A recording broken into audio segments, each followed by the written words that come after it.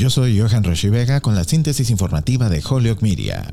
Con solo unas horas antes de la fecha límite, el presidente Joe Biden firmó una legislación el jueves por la noche para evitar un cierre federal parcial y mantener al gobierno financiado hasta el 3 de diciembre. El Congreso aprobó el proyecto de ley el jueves temprano. Los votos consecutivos del Senado y luego de la Cámara evitaron una crisis, pero los retrasos en otra continúan mientras los partidos políticos se adentran en una disputa sobre cómo aumentar el límite de endeudamiento del gobierno antes de que Estados Unidos se arriesgue a un incumplimiento potencialmente catastrófico. La Cámara aprobó la medida de financiamiento a corto plazo por una votación de 254 a 175, poco después de la aprobación del Senado en una votación de 65 a 35. Una gran mayoría de republicanos en ambas cámaras votaron en contra. La legislación era necesaria para mantener al gobierno en funcionamiento una vez que el año presupuestario actual terminara a la medianoche del jueves. La aprobación le dará a los legisladores más tiempo para diseñar las medidas de gasto que financiarán las agencias federales y los programas que administran.